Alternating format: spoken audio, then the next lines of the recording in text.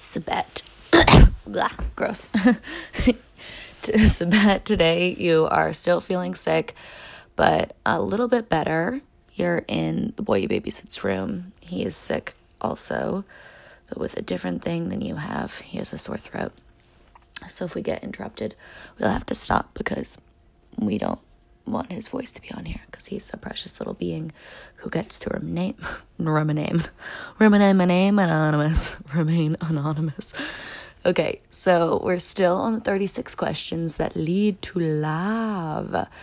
Okay, so I think the last question I answered was complete the sentence, I wish I had someone with whom I could share blah. And then 27 is, if you were going to become a close friend with your partner, please share what would be important for him or her to know.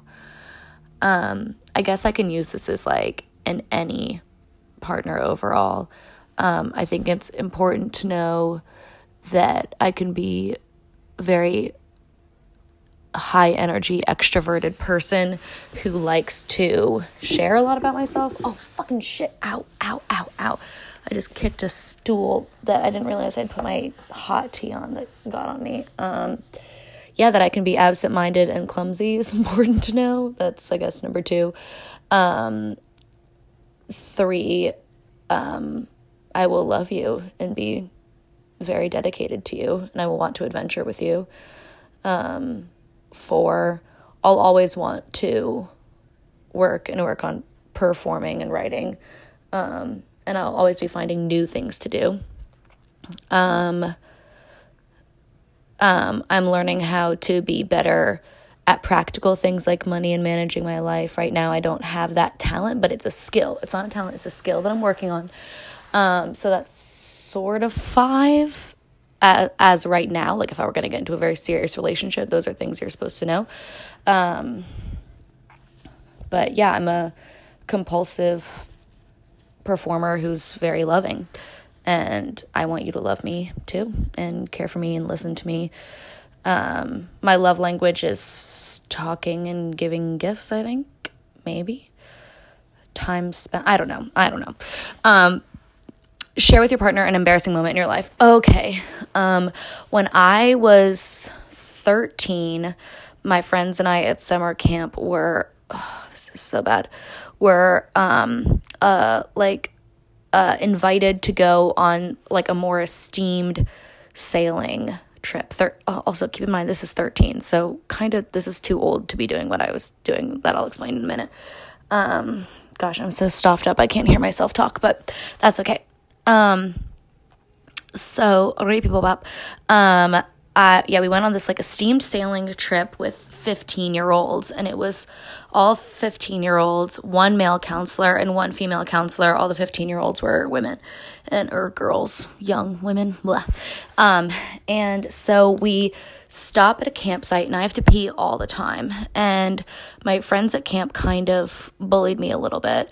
And I told them, I was like, hey, I need to go to the bathroom. Will you come with me to the woods? Because we're not allowed to pee on the campsite because, you can't shit where you eat, So they were like, no, we won't go with you. And I was too embarrassed to ask one of the older girls to come with me. So they were like, Sweat, just pee right here. I was like, we're not allowed to pee right here. They were like, yeah, just go downhill of here and just pee. It will be fine. And with the influence of peer pressure and feeling insecure about the number of times I had to urinate, I just pulled down my pants and peed.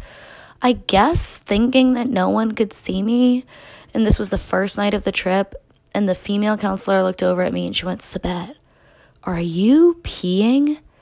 And it was like a nightmare from a dream where you're just like, oh my God, I just have my pants down and I'm peeing in front of everyone nonsensically. And I was so embarrassed I didn't say anything all the way through dinner, and the whole rest of the day just played with sticks in the dirt like a baby. Yeah, that's horrible. When did you last cry in front of another person by yourself? I last cried by myself on Monday night. I think that was like the second night we knew about Kobe, and I was watching videos of him and his daughter and listening to testimonials from the other families who lost their family and friends as well, and just lost it. It makes you remember that the world is random and that that legends and goodness does die. And that's really sad. And it's also so beautiful to see so many people love each other. I think it really made me want to have a family too, because I was like, that kind of love that he had for his family and his family for each other